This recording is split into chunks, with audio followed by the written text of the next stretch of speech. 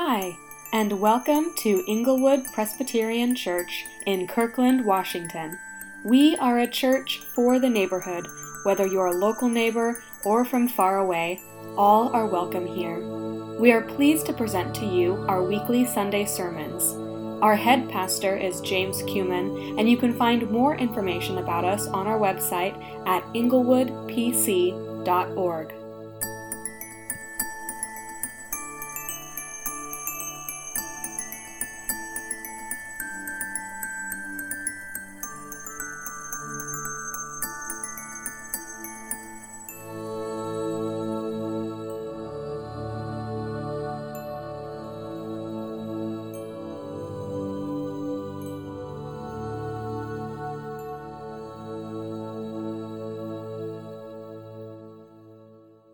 Good morning.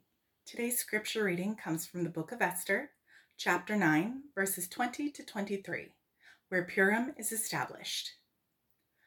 Mordecai recorded these events, and he sent letters to all the Jews throughout the provinces of King Xerxes, near and far, to have them celebrate annually the 14th and 15th days of the month of Adar, as the time when the Jews got relief from their enemies, and as the month where their sorrow was turned into joy, and their mourning into a day of celebration. He wrote them to observe the days as days of feasting and joy, and giving presents of food to one another, and gifts to the poor. So the Jews agreed to continue the celebration they had begun, doing what Mordecai had written to them. Hello, my name is Benjamin Park, and I bring you greetings from Minnesota, where, honestly speaking, your brothers and sisters sit with sad and heavy hearts this week. As you know, a man named George Floyd was killed a few days ago. While being arrested, a police officer put his knee on George's neck for several minutes, ignoring his cries for help, ignoring him as he said he couldn't breathe. He didn't have a gun. He was fully under the officer's control, but the officer didn't move, and this killed him. And so would you join with me in prayer as we begin today?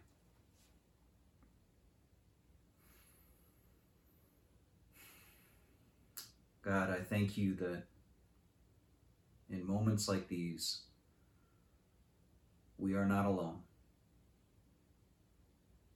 I thank you that we can come together with brothers and sisters, with disciples of your Son, Jesus Christ. And we can reassure one another that chaos will not win, that evil and hatred will not win. And we know this because when evil turned its sights on your Son and unleashed all of its might, your Son was victorious. I thank you that I can gather together with the congregation and proclaim that the tomb is empty, that the battle has been won.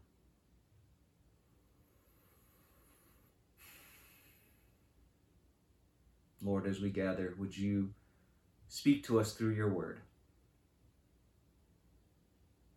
Let us hear what you have to say to us. Holy Spirit, guide us. Fulfill the promise that Jesus gave. And let us be his disciples. And it's in Jesus' name we pray. Amen.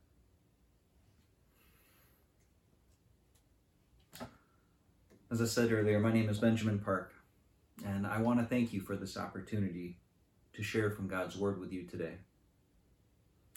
I come to you as a friend of James and Liz from seminary, and the last time I had the opportunity to worship with you was over 7 years ago, and it was at Pastor James's installation service. At that time, I was an associate pastor at the United Presbyterian Church of Seattle, and since then, my family and I have moved to Minnesota, where we've been for the last few years. A little bit more about myself. I'm married We've got 3 kids, ages 2 through 7, so we're almost out of the diaper stage. And so it caught my eye as I was reading through a few news headlines, the following headline from the New York Times: "Parenting during the coronavirus. I have given up." So we haven't quite gotten to that point yet, but I definitely sympathize. Like many of my fellow parents, my wife and I have been just trying to figure it out day by day, feeling like we stumble more often than we soar. And it's really been tough. And I think that's true for all of us, isn't it? Not just parents, not just families. It's true for everyone here.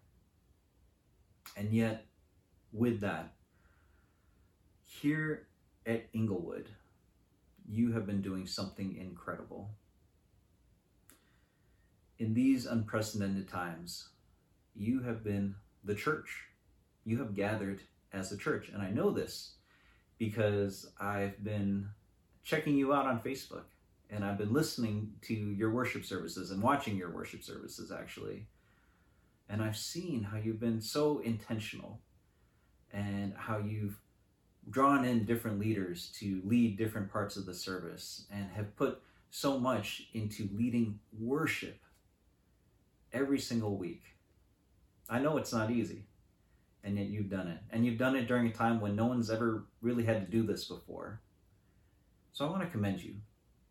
This is a time where you could have said, "We don't know how to do this. We're not sure what to do. We give up." But you didn't. You are disciples. You follow Christ. And you follow Christ whether the playbook is there or whether the playbook is not there. And right now we don't have a playbook, but you're still following Christ. And you're being his church. And so I commend you. So with that said, let's continue to be the church together today. Let's dive into God's word, and let's hear what God has for us today and for this week. So today we're taking a quick break from Exodus, though we're staying with the theme of freedom. And instead of Exodus, this week we are in Esther, which is set many generations after God's people are set free from their slavery in Egypt. In fact, it's set so far after the events of Exodus that the Jews, a large portion of them, are now living in Persia. And how they got there was they had been exiled to Babylon after being conquered. And then when the Persians defeated the Babylonians many years later, they were freed from their exile, and some returned back to Jerusalem and Judah and Israel. But some went to Persia and lived there instead. The passage that we read for today, it's the culmination of a story that begins, for our purposes at least, with 2 of these Persian Jews, Esther and her cousin Mordecai.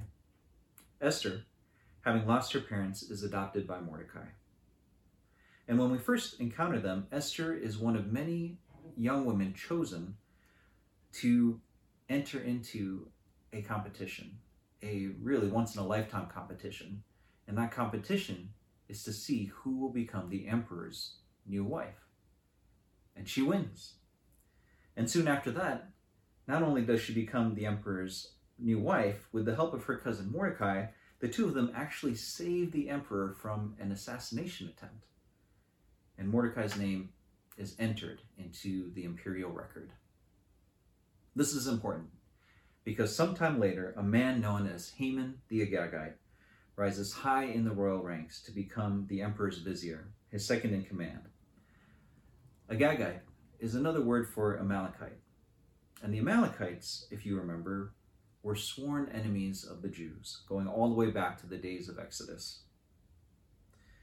And Haman, from his position of power, he issues a decree, a really prideful decree. He declares that the entire nation, the entire empire, must bow before him whenever they see him. And everyone knowing his power, they do so. All except for Mordecai. And Haman, in a rage when he finds out, not only wants to have Mordecai executed, but all of Mordecai's people throughout the entire empire. Unfortunately for the Jews, Haman has that kind of power. He goes to the emperor. The emperor gives him his blessing. And so Haman, all he has to do now is pick a day. So he goes before his gods, and he wants to find out what would be the day that would be best to carry out this act of genocide. And so he casts lots called Purim. We're not exactly sure what these Purim looked like, but it would have been akin to rolling dice or drawing a random card from a deck. And he does this to determine which day to do this. And the day that the lots fall on is the 13th day of the 12th month. A decree goes out from the capital declaring that this day, the 13th day of the 12th month, will be the day that the people of Mordecai will be destroyed. When the Jews hear this, a great cry rises up, for the day of their destruction has been decreed. But Esther, with the encouragement of Mordecai, goes to the emperor at the risk of her own life to plead on behalf of her people. And to make a long story short, not only does the emperor listen to her, but that very night, he cannot sleep. So he goes to the imperial library, he pulls a dusty book off the shelf, and which book does he pick? But the one that contains the story of how Mordecai had saved him from the assassination attempt. And he goes to his servants and he says, "Remember Mordecai? Remember how he had saved me?" And all the servants say, "Oh, yes, yes." "Well, what did we ever do for him? Did we ever honor him?" And the servants say, "No, nothing had ever been done for him." So the very next day, the emperor turns the tables on Haman. Instead of allowing Mordecai and his people to be executed, he executes Haman. And he declares that the day of the Jews' destruction will now be the day of their defense and salvation from those who would persecute and destroy them. Which is how we get to today's passage. Mordecai, now promoted to Haman's place, issues a proclamation commemorating that this day, the day that had originally been intended for the destruction of God's people, must now be marked as a day of their salvation and of their redemption. In Scripture, the decree reads like this: "The time when the Jews got relief from their enemies, and as the month when their sorrow was turned into joy, and their mourning into a day of celebration." And Purim has been celebrated ever since. Let's sit on those phrases for a second here, because I think they're important. Relief from their enemies, sorrow turned into joy, and mourning into a day of celebration. We are in the midst of some pretty sad and mournful times right now. I mean, with COVID-19, as I said before, it's unprecedented. And when we really just kind of take a step back, it's been a wrecking ball, is how I like to describe it. Just sweeping through our lives. And some of us more acutely than others. Some of us have lost loved ones. Some of us have lost jobs or businesses, and the ripple effects are still coming. And even if we've managed to avoid those things, we have constant anxiety. Anxiety over health, anxiety over jobs. And some of us are experiencing extreme loneliness right now. We've all had our lives turned upside down. So I meet with a few friends for a monthly Zoom call, and we share prayer requests, and many of us shared about our struggles with homeschooling and wondering what to do with our kids and all that. And one of my friends who lives alone, he shared with us something that just made our jaws drop. He shared with us that he hadn't eaten a meal with another person for months. Not one meal. with other people. And it was getting to him. COVID-19 has been a wrecking ball. So here's the first thing I hope we all hear from today's passage. The day of relief is coming. The day of joy is coming. The day of celebration, it is coming. We don't know when, and I think the uncertainty is one of the hardest things. But let's listen to Esther's story. God never lost sight of his people. Even with them spread all over the Persian Empire, which was really the known world at the time, God never lost sight of his people. His ear was listening for their cry. And as we see what he did for his people there, may we take heart and know that God has not lost sight of us. COVID-19 is not going to have the final word. You know, as Christians, we're pretty funny. We believe that God has a cosmic plan of salvation. We believe that walking with Jesus as his disciples is the way and the truth and the life. But then we kind of live like God meets us at the start. He gives us a blueprint or he gives us a map. And then he says, I'll see you later. Good luck. That's not the kind of God we have. We don't have a God whose salvation just comes at the end. We have a God who is at work with us in the here and the now, who is constantly working out his salvation in our daily lives, and that includes the struggles of today, the wrecking balls of today. God is with us, and he is walking us to that day of celebration, that day of relief, that day of joy. The second thing I'd like us to focus on today is this. In many ways, Esther has this real fairy tale kind of Pixar sort of feel to it.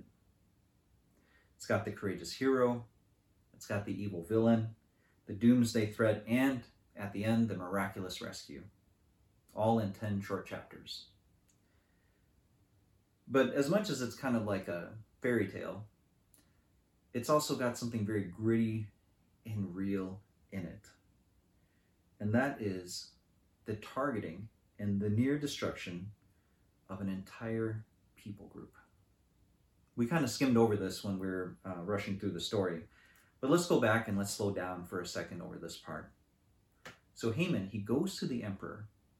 He tells him he wants permission to wipe out an entire people group, an entire nationality, and his reasoning is they pose a threat to the empire because they're not obeying his laws being that they should bow down to him. And in response, the emperor doesn't take a week to think deeply about it. He doesn't form a committee to research all the pros and the cons and the ethical implications. He simply says, do to them as it seems good to you. They are nothing to him. Hundreds of thousands, possibly millions of lives, less important to him than what he's going to eat for dinner that night. It should be shocking, but unfortunately, it's par for the course for human civilization. Time and time again, humanity has accepted the demeaning and the dehumanizing of entire groups of people, entire nations, slavery, Holocaust, racism, genocide. But as we reflect on what actually happens here in Esther, what I hope you see is this, that God sees, God acts, and God knows. And even though God's name isn't mentioned explicitly anywhere in Esther, God's fingerprints are all over this story. From the calling of Esther in the first place to Esther's bold actions before the emperor. And God works through Esther, God works through Mordecai to do the impossible, to push back against the powers that be, to push back against the mobs that no longer saw her and her people as human, and to turn the tide.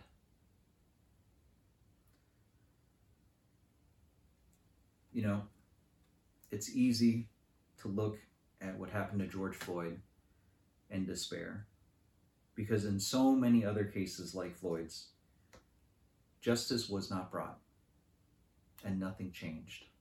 I mean, this is not the first time something like this has happened. It's been years now, and it feels like nothing is happening.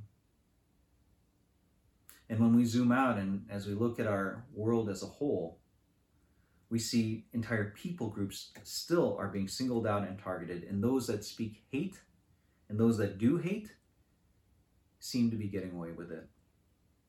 And so as Christians, as we want to follow Jesus and as we want to be his disciples, to bring his message into the world and to live out and be the body of Christ, we find ourselves just slamming into this, doing all we can to make change and to bring justice and to bring healing and to bring compassion, and it feels like nothing is happening. It feels like things are just going to get worse before they can get better. And so it's easy to give up. And it's easy to just focus in on ourselves and say, well, we can't change all that, so let's just focus in on our bubble. Whether that's ourselves or our families or even our churches. And we just bring the focus in and we don't want to look out because we don't think anything can change. We don't think that we have the power as individual people or even small groups of people to really do anything about it. And that's why I'm so thankful for Esther. What Esther tells us about God and about how God works is this: that through the simple yet courageous act of speaking up for a people, God can use an orphan girl and her immigrant cousin to do what most days seem absolutely impossible: change the course of an entire empire, restore the dignity and humanity of an entire people. Let us see this today. We have a good and powerful God whose eye is always on the orphaned and whose ears never stop listening for the cry of the afflicted. God sees George Floyd. God hears the cries of those who seek justice. So let us not cease praying. Let us not give up hope. And let us be vigilant and quick to step up to defend those whose humanity and dignity are under attack, confident in knowing that our God can move empires with just one voice, one person willing to speak out on behalf of their brothers and sisters, their fellow human beings.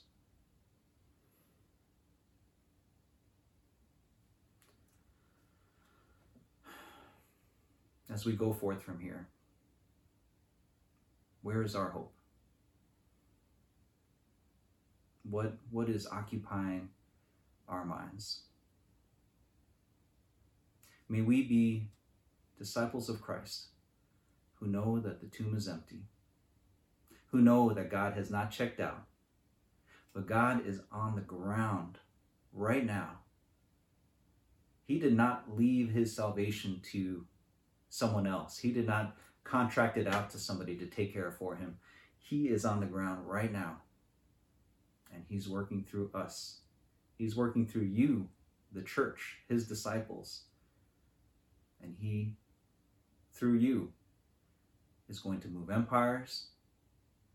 He's going to bring about that day of celebration, that day of joy. Let us not give up hope. In Jesus' name.